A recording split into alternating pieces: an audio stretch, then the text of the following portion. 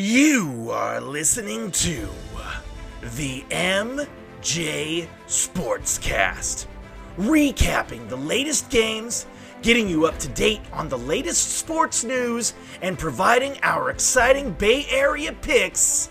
This is the MJ Sportscast with your hosts, Mike Tang and Jerry Yang.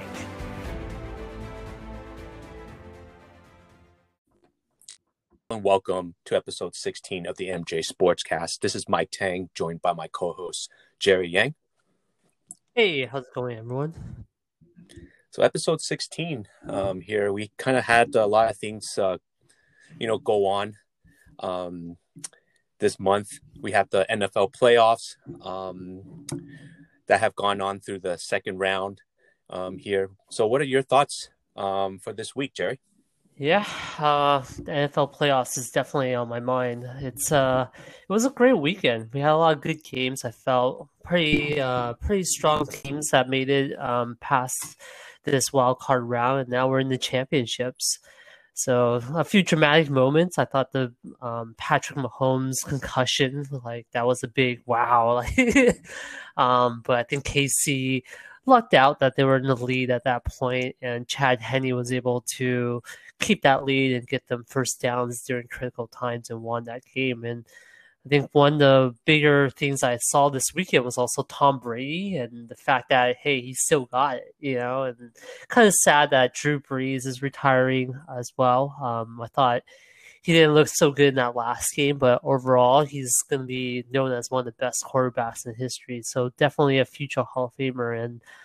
And yeah, there's just a lot of drama back and forth. And now the Browns, I think, are eliminated now. So I felt pretty bad about that one because that was a team I was really rooting for. So now I think for me, I'm rooting for a Bills and Tampa Bay Super Bowl just to see Tom Brady back in it. And and the Bills not being in the Super Bowl since '93, I believe. So it's been going to be a long time there. So one thing I saw on the news that was really funny is that I think 3 out of the 4 quarterbacks in the playoffs right now were former Niner fans, right? And it's just kind of disappointing that we didn't get one of them. It would have been nice, right? But yeah, what's on your mind, Mike? Yeah, I think that you touched the point pretty well there. You kind of started off with the Mahomes concussion. And, a lot of people touted Mahomes to be the greatest of all time already, right? This was probably in the beginning of this season after one Super Bowl win. But as I talked about with various people here, to be the best of all time, you have to win a lot of games during the regular season. You have to win multiple Super Bowls, and you also have to last in this league. So, this concussion by Mahomes, it's kind of like his first barrier here in terms of how is he going to overcome that? And is he able to overcome that and win a second Super Bowl in a row here? So I think it's very premature to kind of Mahomes as being one of the greats just yet here.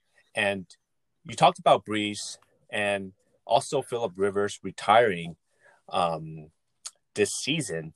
And it goes to show that, longevity does matter here. There's so many great quarterbacks left in the playoffs. And it also goes to show that you need a great quarterback to make it far.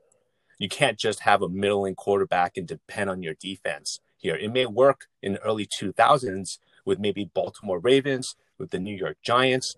But if you're going to make it far, you need good quarterbacks. Tampa Bay has Brady. The Packers have Aaron Rodgers. KC has Mahomes. And the Bills have Josh Allen. And all those guys are probably, top five or top 6 quarterbacks in the league here. So, we're going to discuss, some of the current quarterback situation with various teams here. I'm sure we're going to talk about Deshaun Watson possibly going to other teams. But that's kind of like on my mind about the quarterback situation. And I agree with you, right?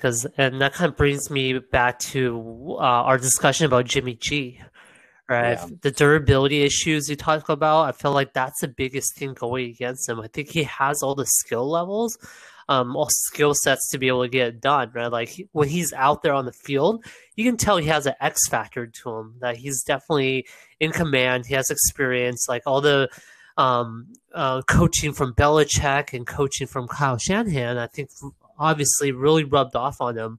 But the problem is, he's not on the field. He's missed most of 2 out of the 3 seasons he's been playing with the Niners, and that's not a good look, right? And having that durability is just like you said, it's just so critical, and that really makes me question like how much we should really value Jimmy G, right? From a skill set perspective versus a durability perspective, I think if you put those all into consideration, I think he's a bit overpaid, in my opinion, right? Overvalued in our team. So, I know we talked about it with Beast Rider last week about how it's probably time to move on from him. And the more I think about it, the more I'm tending to agree at this point. Yeah, it's so tough because with the NFL, it's such a make or break league, right?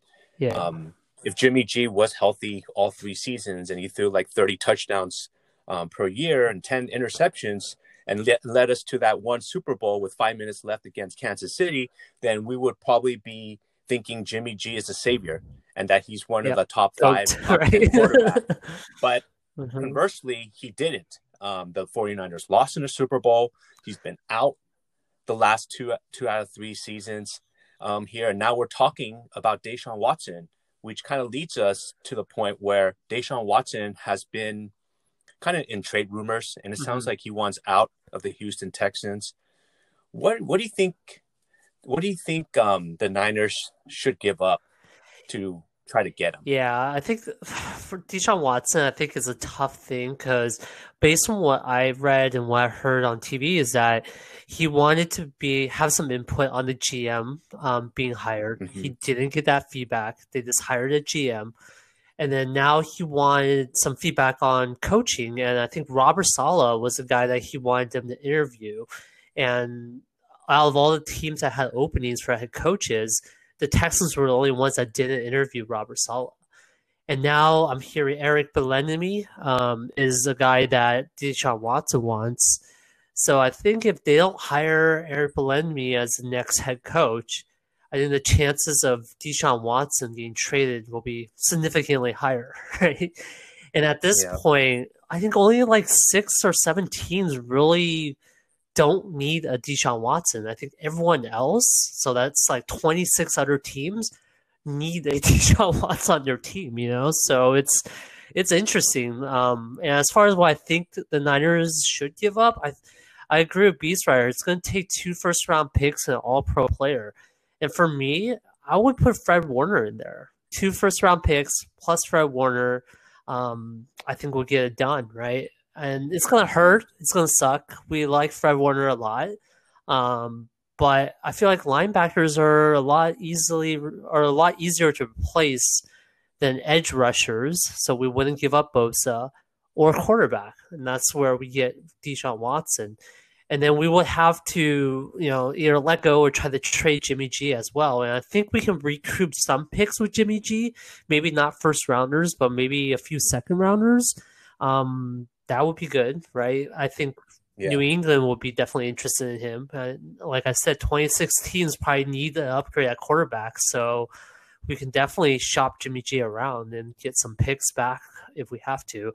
And then linebackers, like I said, we have some of the best linebackers already on our team with Drake Greenlaw and Al-Shaair. Those guys are pretty good. And we draft one in the later rounds, maybe with the 3rd round pick we got from Saleh. So maybe we can hit on that as well and be able to coach up those linebackers. So yeah, that's what I would think would need to get it done. I think the problem is obviously the interest from Deshaun Watson wanting to come here, as well as the relationship between Nick Caserio, I think is a new GM, right? Between him and John Lynch. So if they have a good relationship, I think this trade might happen. But we just don't know if they do, right? And Nick Casario might have better relationships with other teams, and right now he's being linked towards like the Jets and the Panthers, and I think the Panthers was supposed to be kind of a stretch, but I think Nick Casario had a good relationship with that GM. And so without that relationship, I don't think this trade gets done. And there's just so many factors that builds up to it, right? So I think these next few weeks leading up to the trade deadline to open up, we have to see what moves that the Texans make first, and then from there we can kind of assess. But yeah, that's what I would be willing to give up. I think maybe even Jimmy Ward, right? I know I hate to do that because we're already suffering on cornerback, but I think we can also draft a pretty good cornerback, right? If we have to in the later rounds. So it's a tough thing, but I think it has to hurt a little bit for us to get someone like Deshaun Watson back. So what would you give him? Yeah, I mean, what do you think about that? I mean, I think the Fred Warner trade is very intriguing, but at the same time there, to include Fred Warner in the deal, we would also have to re-sign him here. So it'll have to be a sign-in trade. So we're gonna need Fred Warner to agree to that, and also agree to being shipped off to a losing franchise at the moment here, which is pretty tough to swallow if I was Fred Warner. So Fred Warner would have to agree to that deal. Well, he has one more year, right? I think he has one more year on his deal. He has he's due $900K in 2021, so he still has one more year left. Yeah, so I think that's why a lot of people are speculating that Nick Bosa would be included in that deal there. And if I was the Texans, I would do the same. You want my best player? I'm going to choose your best player, and your best player with the Niners is Nick Bosa or George Kittle, but George Kittle is not available. So you mentioned some other teams that wanted Deshaun Watson, but I think the number one team that has the best chance is the Miami Dolphins, just because they have the high draft pick. They have Tua as a QB to compensate for that quarterback switch here. So I think the Dolphins have the best chance here, and probably the Niners are maybe in the middle pack of the list there, maybe like third or fourth. But at the same time, who knows? Deshaun Watson might not even get traded. He may want that coach from Kansas City here, but it's going to take some time. And I think the trade with the trade deadline or the time to start trades is like a couple months away. So we have tons of time. So a lot could happen. And Kansas City, they're probably going to go a couple more weeks into the playoffs. So their offensive coordinator, who Deshaun Watson wants, he's not available to officially come over as head coach yet. So we're going to have to, await that news as well. Yeah, so what I found was interesting is the Vegas odds where Deshaun Watson lands next season. So the top three teams are favored right now is the New York Jets at 2-1 odds, the Miami Dolphins at 3-1, and Chicago Bears at 4-1. Can you guess where the Niners are, Mike? Fourth or fifth in that list? No, they're way down. They're 20-1, and they're so it kind of shows the odds there, right? They're about 12th or 13th favored there. So Vegas doesn't think that they're going to get them.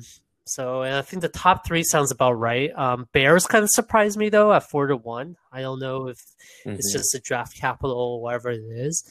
And the Jets being in the AFC is also kind of surprising to me. So maybe that's the same with the Dolphins as well, right? So maybe that's why the Bears got a little bit bumped there. But yeah, I just thought that was interesting that even Vegas doesn't think the Niners have a good shot at getting Watson. So yeah, and I don't know if it's just coincidence that all those teams are towards the East Coast. There, maybe Vegas thinks that Watson doesn't want to go to the West Coast. That could be also a factor too. Yeah.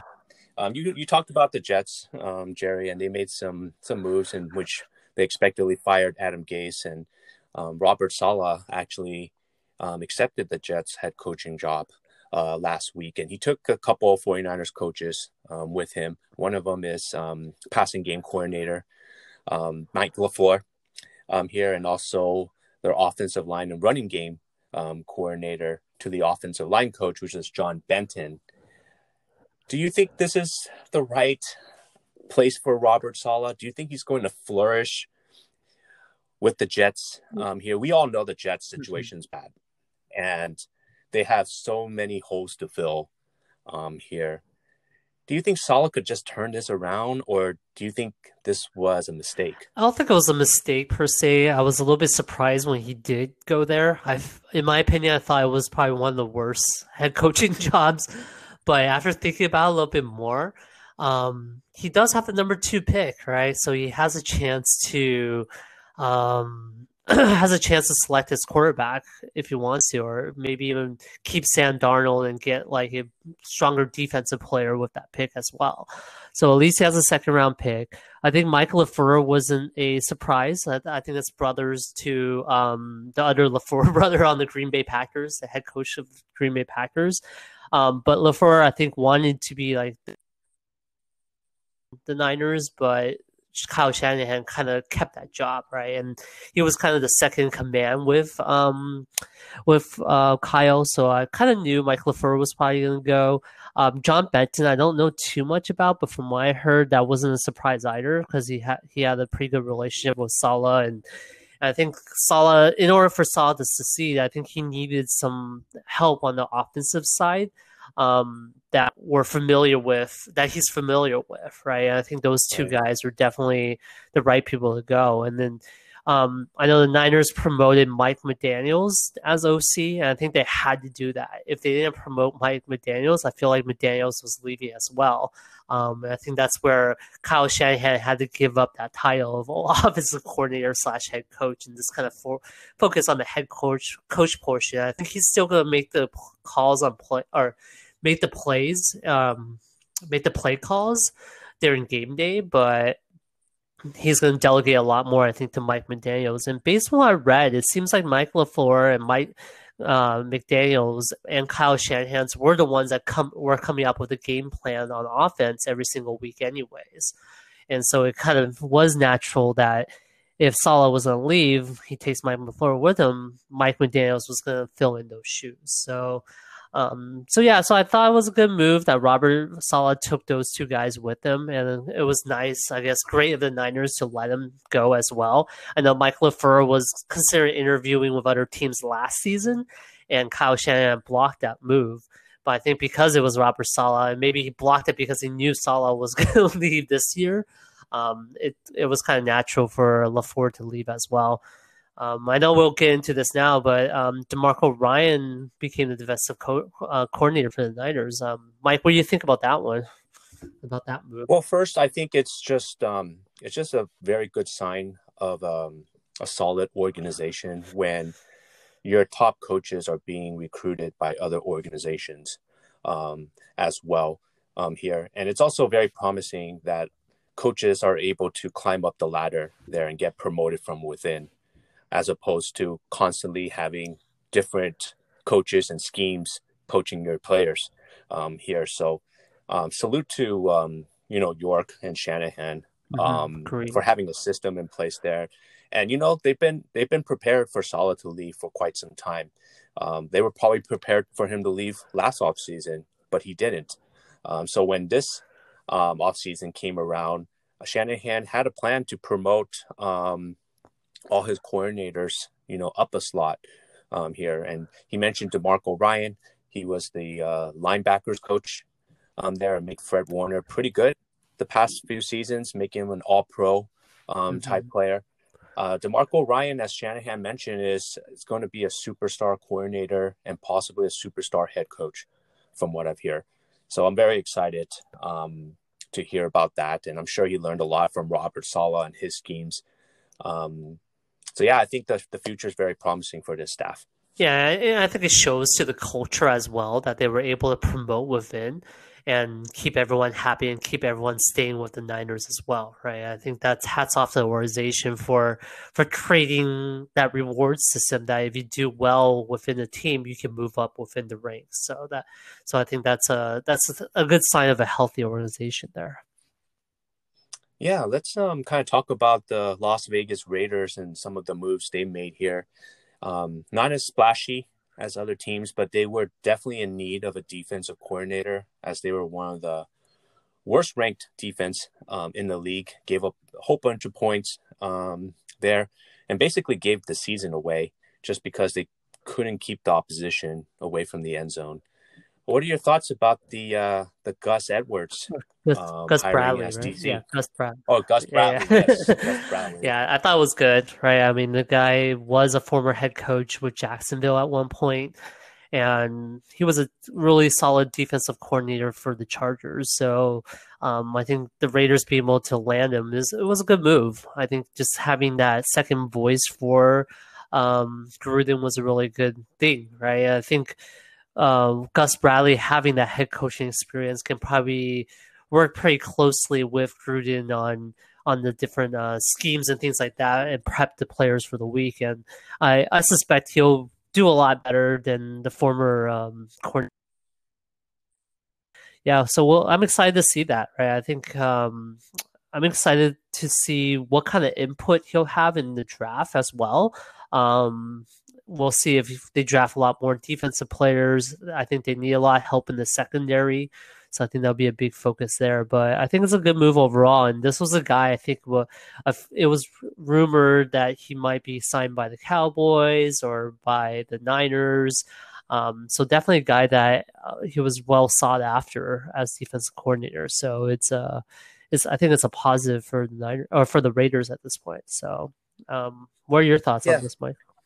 yeah, I think you mentioned it pretty fairly there. I think Gruden, he needed to hire someone that wasn't just, a personal friend of his. And I think he's been very close friends with the former defensive coordinator, and it was just very painful for him to let him go.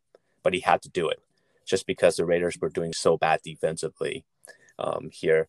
So at the end of the day, I think the Raiders, they need to shore up their talent on the defensive end. And I think this is a good start for them in terms of getting a new DC in place here. And hopefully he builds a system in which the players can succeed. Mm-hmm. Agreed. Yep. Let's also talk about the Raiders and some of like the news or rumors that have come up here. And in addition to, needing some good defensive players, which I think they'll shore up in the draft, there's been rumors of some, a good wide receiver class coming in. And Juju Smith-Schuster is one of those names just because Smith-Schuster mentioned on one of his Twitch live streams that he would consider the Packers, which is a good place, obviously, the Raiders, Jaguars, and Jets there. Do you think this is a good spot for the Raiders to pick up on a pretty good wide receiver, Jerry? I just don't know if they need him, right? I mean, Yeah. they have Nelson Aguilar, they have Henry Ruggs, and obviously Darren Waller is like their best tight end. I just don't know if Juju is someone that they really need to add. It just feels to me that sure, it's great if they have him because obviously he's a good player, but you also have these other players that are really good. It kind of reminds me of Antonio Brown to Tampa, where they already had Mike Evans and Chris Godwin there, right? Like, Yeah. it's a nice to have, but I don't know if it's gonna really change the situation, offensive situation there on the Raiders very much. Sure, I'll make them better, but it's gonna be very incrementally better at that point. And I like Juju, right? I think Juju is a really good player, one of the top receivers in the league right now. Obviously, with the Steelers kind of changing, their schemes, and it doesn't seem like it's a good fit for him there potentially. But I'm just a little bit surprised that Raider fans are really rah for him to come over, right? Yeah. But I don't know. What do you think? To me, it doesn't seem necessary, in my opinion. Yeah, I think it's necessary if Nelson Aguilar leaves in free agency here. So if he leaves, then I think that's why Raiders fans would want Juju, just because after Nelson Aguilar, we have Henry Ruggs, we have Hunter Renfrow, and Brian Edwards. I don't think that's going to be enough to compete. Yeah. in the AFC West, in addition to Waller, of course, here. So I think it's good that the Raiders are pursuing Juju, to be honest with you. Mm. Even if Nelson Aguilar does stay, I think they need all the firepower that they can get here. So if they can get Juju, that would be great. It really depends on also the salary I was amount about to that he's say, looking for too. yeah, what is he looking for in terms of cap space, right? I think that's where I was Yeah. telling here a little bit, is because I think he's going to command like more than 40 million in his contract, right? So I think that's what he had last season. I'm looking at numbers now. So he's gonna command some big chunk of your salary, and I think they could use that money towards the defense a little bit more. But we'll see. Just seems like that's the Yeah. risk there, right? So All right, let's talk about some Major League Baseball news in specific to the San Francisco Giants. So let's start off talking about the last free agent that they signed here. So the Giants signed left-handed pitcher Alex Woods to a 1-year, $3 million deal, plus $3 million in incentives. There, do you think this is a good deal for the Giants? I know the rotation has been very right-handed heavy, and the acquisition of a left-handed starting pitcher, I think, mixes very well with the rest of the starters. But what do you think, Jerry, about the move? I'm actually surprised the Dodgers let him go. I mean, he was kind of a Mm, postseason hero for them, right? I think he did really yeah. well in the postseason. So it was a little bit shocking that they not only did they not re-sign him, they also let him go to a division rival, right, in the Giants. So yeah, no, I thought it was great, right? And $3 million deal is a pretty safe contract, I think, especially given like you said, he's a lefty, and he'll probably fit pretty well in our rotation. So yeah, I thought it was a really good move, and with the 3 million in incentives, will really motivate him to actually do well once he's in the team as well. So it's for a veteran guy to kind of help round that the round the rotation out. I think that's pretty good. I like the move, and Mm. I'm curious to get your thoughts too, Mike. I mean, you probably know more about Alex Woods than anyone else and how he fits with the team. So what are your thoughts on it? Did you like this move? Yeah, I think it was a low risk acquisition. I don't think Alex Woods is going to save your rotation and give you like 15 wins for the Hmm. year here. I think he's just a very solid guy that you can kind of plug in there and he'll eat up some good innings. He kind of reminds me of Kirk Reeder Mm. back when Reeder pitched for the Giants. There, nothing spectacular. Fastball in the low 90s. There, has some good off speed pitches, but relies on having hitters hit the ball on the ground. If he could have, if he could keep the ball on the ground, Alex Woods will succeed.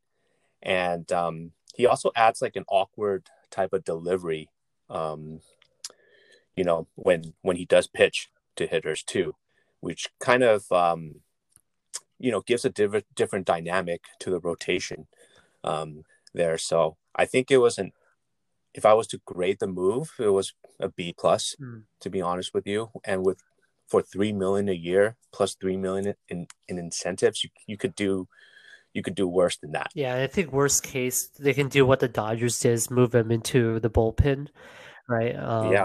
And I think that's probably why they let him go, is because he was on a 1 million for, or sorry, 4 million 1 year deal with the Dodgers, and it seems like he was in and out of the lineup, and throughout the playoffs he was even in the starting roster until in the active roster rather until the NLCS, and then he became kind of a hero in the World Series. So maybe it's this more recency bias I had originally when I thought about it, but yeah, it's definitely a low risk move, and worst case, the bullpen needs help too, right? And he seems like he's proven himself in the bullpen at least, because I think he stayed in the bullpen a little bit longer with the Dodgers in the starting rotation. So I think there's some flexibility there that we can work with. So that's good.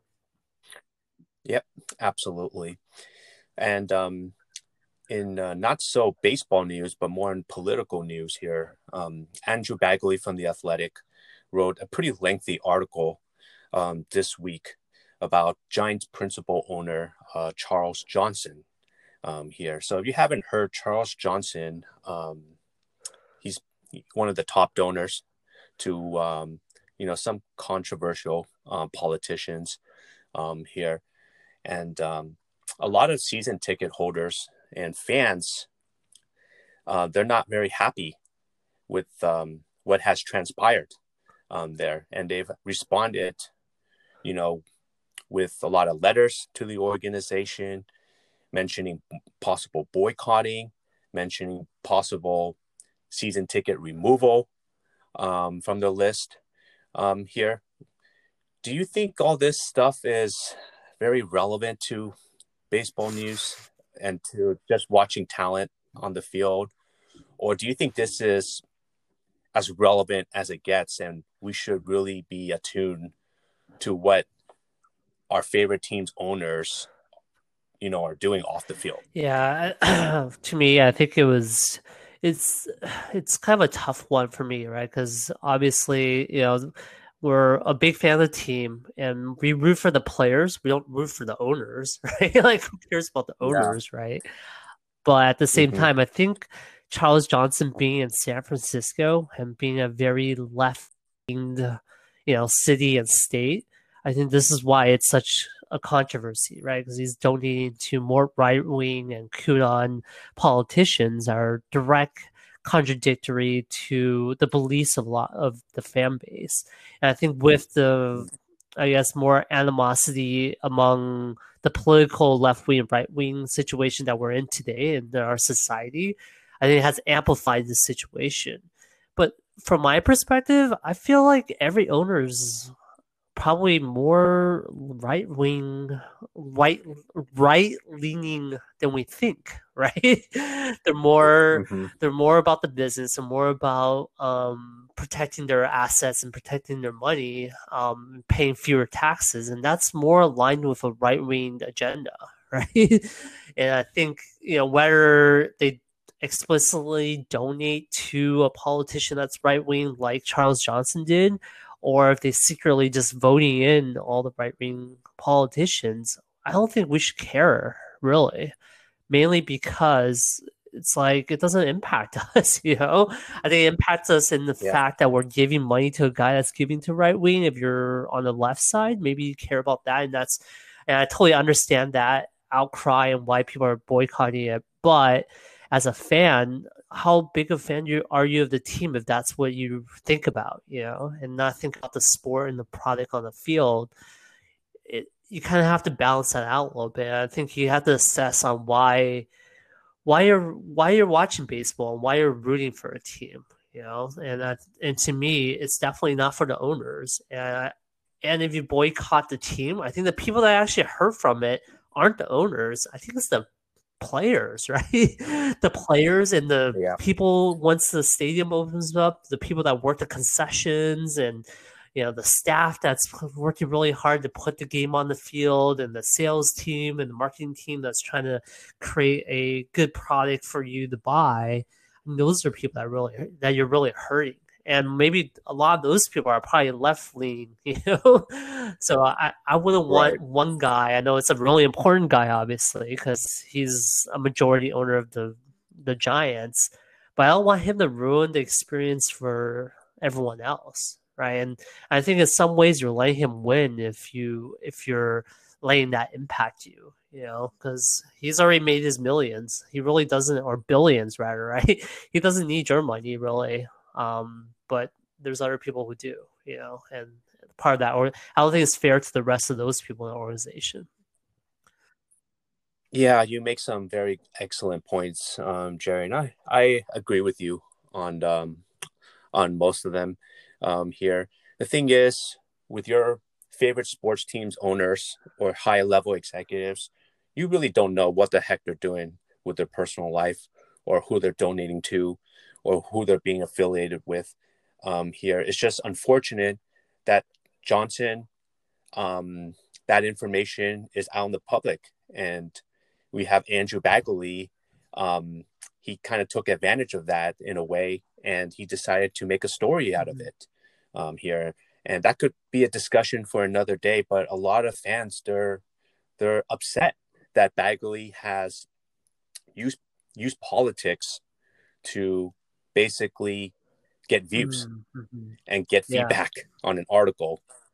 So that's kind of my thoughts on it here. My general theory is let's just stick to the talent on the field because, yeah, Johnson may be a donor for maybe some politicians that you don't like, but is that something that you can control as a fan? It's not. It's absolutely not. And that should not impact your love for the game and your love for the sport. Because in the end of the day, that's why we watch the game, is because we love our team. And if you're going to let some sort of politics or some sort of owner decide how you're going to dictate your passion for the game, then maybe following the sport's not right for you. Right, and I think even if you boycott the Giants, that's not going to stop Charles Johnson from donating to these politicians, you know. Yeah. So, I think really you're just hurting yourself at the end of the day by ruining the experience for yourself on the team. So yeah, it's not a very fun subject to be honest with you to talk about. Yeah, I think I'm one of those people that are a little bit angry at Andrew Batterley for even taking advantage of this situation, right? And just to get clicks. I don't think it's something that we really need to talk about, you know? And I think it just got amplified because of that. So yeah, anyways, it's not a fun topic for me to be honest with you. All right. Let's kind of talk about NBA basketball there. So, you know, the Warriors, they played the Lakers this past Monday night on MLK Day. And surprisingly, they had 2.2 million viewers on their TNT telecast. Wow, amazing. For this game here. And TNT actually reported that they're up 20% of viewership from early last season here. What do you think is contributing to this tick in viewers lately here? Because I remember last season, you know, there was some talks that, you know, viewership is down. Is it because the Warriors dynasty is over here? Do you think, you know, the whole BLM stuff that happened during the pandemic, do you think that impacted anything? Or did you think, you know, we just have some, you know, much more better teams out there, such as the Lakers, the Clippers, the Nets here? What are your quick thoughts on that, Jerry? I think it's all those things. I think not having baseball compete with NBA helps as well, and football being once a week. I know during the playoff season, I don't think they're seeing that uptick, but I don't think it's also conflicting with them as well at this point, right? So I think that's helping with the viewership because Monday Night Football is done, Thursday Night Football is done. So I think that's helping with the viewership. But yeah, absolutely. I think having the superstar teams, having Kevin Durant back with the Nets, having James Harden join them, I think that's also increasing viewership because everyone wants to see how Harden's doing with the Nets, and having the Lakers be, you know, pretty good team, and also with the Warriors to see how they would do with James Wiseman and not having Clay out there. I think it's creating some intrigue for NBA. And I think it's just a really good time for NBA right now because all the other sports are kind of, you know, either in their off season, which is baseball, or you know, still coming up like hockey is, and with football winding down, right? And I think also having that bubble experience and having that delayed schedule is keeping it kind of fresh for NBA fans because the season just ended and there was like a very short time before it started back up again. So it stayed, I think, in everyone's like fandom in their mind about NBA's becoming their forefront or their main sport during this time. So I think all those things are contributing to it. And yeah, I know we'll get into it, but yeah, that Lakers game was pretty fun to watch. So I think that also helps too. The games I think are getting a lot better, a lot more fun to watch. You know, and what I just thought also, and this could also be a topic for another show here. You know, after LeBron retires, who's going to be the face of the NBA? It's going to be very, very challenging to find the next chosen one. here. Before LeBron was Kobe, before Kobe was Shaq and Michael Jordan, before that was Magic and Larry Bird. But who's going to be up next? We thought Zion Williamson might be the next person here, but has he really made that much of an impact on the court? Right.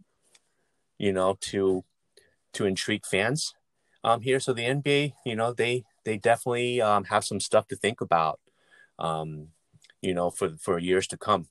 But let's kind of talk about the Warriors here. And, they had a good comeback win against the Lakers. They were down most of that game here until the second unit kind of brought them to life on some pretty good spurts here. That starting lineup, they have Wiseman on there. They have Oubre, Wiggins, Draymond Green, and Curry. Hasn't been looking too good here. And, Steve Kerr, he's been very adamant about keeping that core to start the game just because he wants to kind of set that defensive mindset. But, we have to ask ourselves, when is enough? When is it enough that we're going to be down a lot of games just because this starting unit is not holding its own here? So there's a lot of questions on whether Kerr should have started Wiseman this early here. Maybe they should have started Wiseman against some of the opposing team's bench players just so he can gain more confidence. But at the same time, you're not looking at this year to win the championship. You're looking to develop Wiseman this year so then we can win the championship next year when Klay Thompson comes back. So that's the long-term thinking. And, that second unit looks pretty solid, like you mentioned. And I think Eric Pascal's career might be rejuvenated or ignited just because of his ability to play a small ball center role with this team.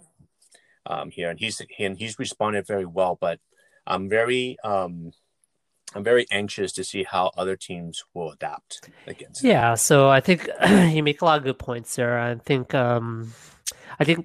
I would keep Wiseman in the starting lineup. I know it's probably an unpopular choice, and he's not looking good these days with always getting in foul trouble, and he looks a little lost and confused out there.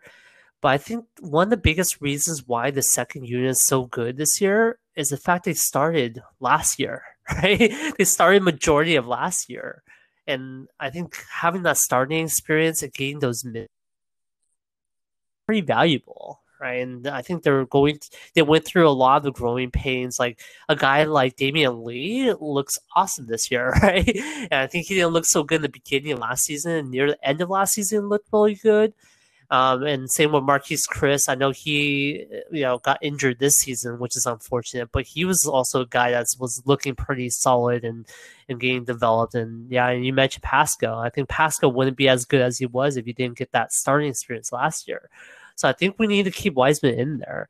And I think the person I'm actually most disappointed with in the starting lineup is Steph Curry. And maybe it's because they're triple teaming him or double teaming him, like the foreign box or wherever defense that they're putting me in. But a lot of his missed throws or missed shots are on open looks, right? And so I just think he's lost his shooting percentage a little bit. And sometimes he's missing on the free throw line now, right? After that streak ended, I just felt like he missed a few free throws during critical times. And I know we're going to talk about Kelly Oubre. That's another guy that I felt was kind of disappointing as well. A guy that they brought in to, essentially replace Klay Thompson or be a stopgap for Klay Thompson. And I think what Steve Kerr did last game was that he made Oubre kind of run that second unit instead of Andrew Wiggins there.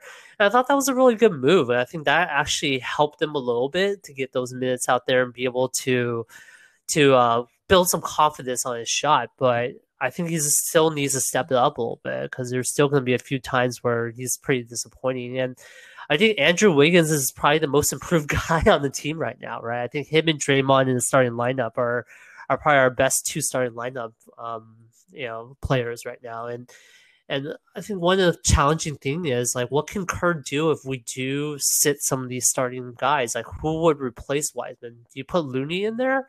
I don't know if Looney would do much better than Wiseman, and you're not giving Wiseman that experience. And I think what's telling to me is how we're closing out games as well. So even though Wiseman's starting the games, he's not out there in the end of the fourth quarter trying to finish off a game, right? And I think that's where the critical minutes come in, and that kind of shows a little bit of where I think Kerr is at with Wiseman. So, but yeah, I think overall I agree with you. The starting lineups definitely disappointing, but I think it's valuable minutes for the team to be starting still, just to gel and for Wiseman to get the experience.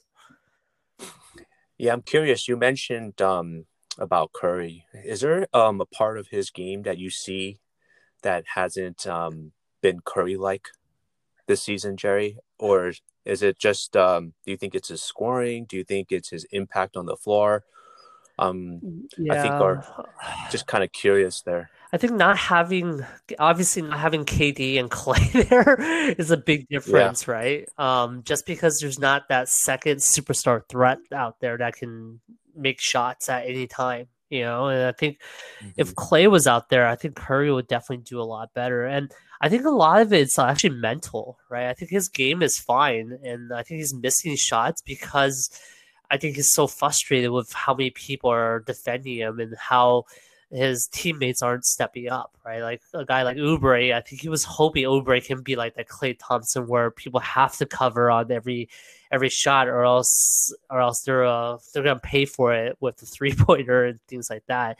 And Yeah. he's not getting that, and I think it's noticeably frustrating him. I think, and I think having Draymond back actually helps his psyche a little bit. I think that's why we've been winning games, is because at least there's one guy out there that he can really depend on to help him make plays with him, right, on the offensive side, and also be that defensive general. So I think that kind of grounded him a little bit, but overall, I feel Mm-hmm. like the frustration is really getting the best of him. So,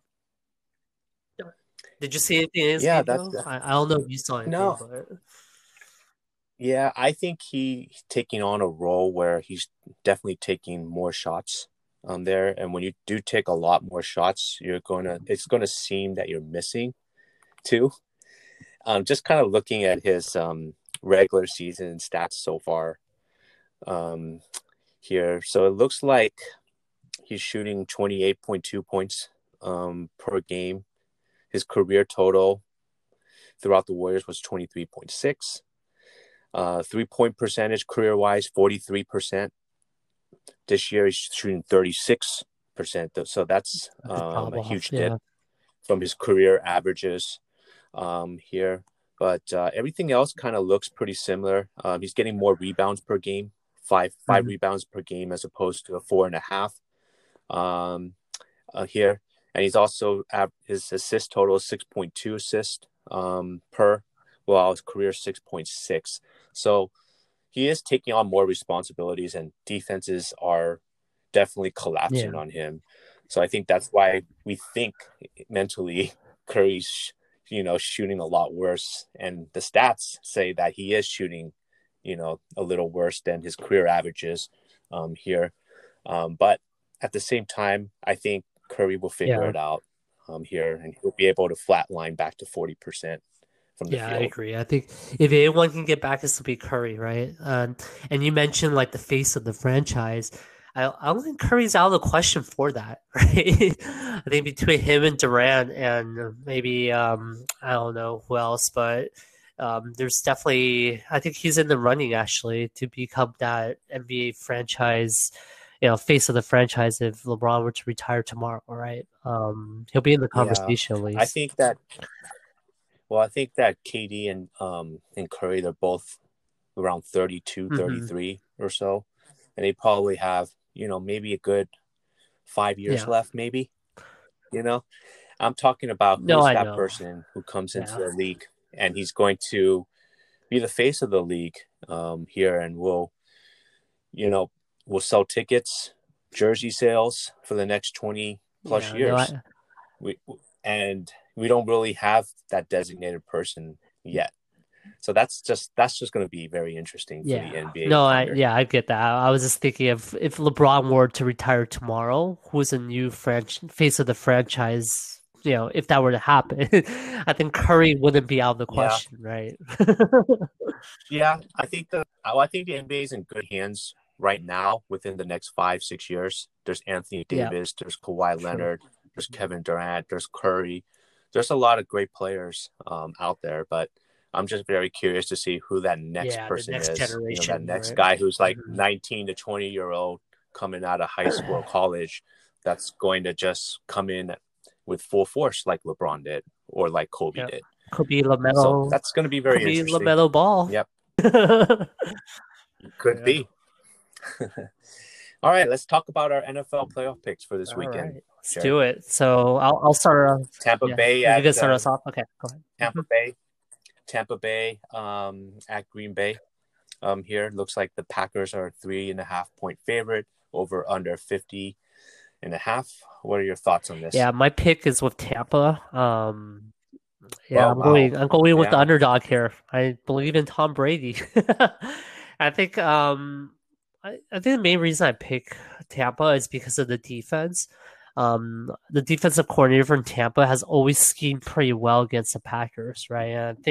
Hmm. Um and I think Tom Brady right now is playing at top of his game as well. So I think just having those in there, obviously Rodgers is going to be a factor, right, with his offense. But yeah, they could be had there. Todd Bowles, I think, is a defensive coordinator for the Bucks, right? He's made a few good schemes with against Green Bay. I think they're in their first meeting. Um, you know, uh, uh, Aaron Rodgers didn't look that good, right? He looks actually pretty rattled in their first meeting. And I think there's some psychological advantage. It kind of reminds me a little bit of last year with the Packers and the Niners, where when we played them in the AFC, I felt like we had an advantage because we had Nick Bosa and that defense that can really go against the Packers. And I feel the same way right now with Tampa. So yeah, so that's a long way of saying Tampa plus 3.5. Over under, I'm going with the under at 50.5, mainly because it is in Green Bay. It's gonna be cold. And also, like I mentioned, I think the defenses will step up there. So it'll be more of a defensive game, I feel like. What about you, Mike? Yeah, very good pick. I'm actually going to pick the Packers there. I just think Aaron Rodgers, and that Packers team has a lot of momentum going into this game. Here it's going to be cold. Um, I think it's going to be very fairly matched. It's probably going to be very close, but I think it's going to also go under as Mhm. well here. So that's my pick. I'm going with the Packers. I'm going with Rodgers. I'm going with home field advantage in this matchup. Okay, cool. And let me introduce the next pick. So it's KC -3 at KC over under against the Bills. And Yeah. then over under is 53.5. What's your picks there? I'll let you start off this time. All right. So I'm going to pick the underdog here. I like the Buffalo Bills in this matchup just because I just really don't know how healthy Mahomes will be going into this game here. And I think the Bills have something to prove. They haven't been to the Super Bowl since '93, like you mentioned earlier in this show here. And, Josh Allen is up and coming. I think the Bills defense is going to be good enough to hold the Chiefs down here. And I'm going to go with the under 53.5. What are your thoughts, Jerry? Yeah, I agree with you. I think Bills +3, mainly because of Mahomes. I don't know how Mahomes will perform, and even if he does pretty well, I feel like the Bills' offense will keep up with him, right? I think with Stephon Diggs there and Josh Allen, they can keep up with Mahomes. And I was actually really surprised by how good the Bills' pass rush was in the last game. And so Mm-hmm. I kind of see him getting to Mahomes a little bit as well. And so yeah, so I think Mahomes and Josh Allen will have kind of a shootout. So for me, I'm actually taking the over here at 53.5. Oh, I wow. know, yeah, I just feel like the offenses are a lot better than both their defenses. So that's gonna generate some scoring. Yeah, very exciting here. we have some really good premier teams left in the Super Bowl. Very high power offenses, as you may say here. And I don't think we'll be disappointed whoever makes it. But if it's like, for example, if it's like Packers and KC, that's like a network's, dream come true, right? To have Rodgers against Mahomes there. Even if it's, the Tampa Bay against the Bills too, that's going to be a very good matchup and some good storylines. Can Josh Allen win his first Super Bowl? Can Tom Brady win his, I don't know, 20th freaking Super Bowl? It seems first one without Belichick, right? I think that's the storyline. Yeah, so I think that's going to be intriguing. So there's just going to be so many great storylines left. I'm just glad these 4 teams are left here, and it's going to be a fun weekend.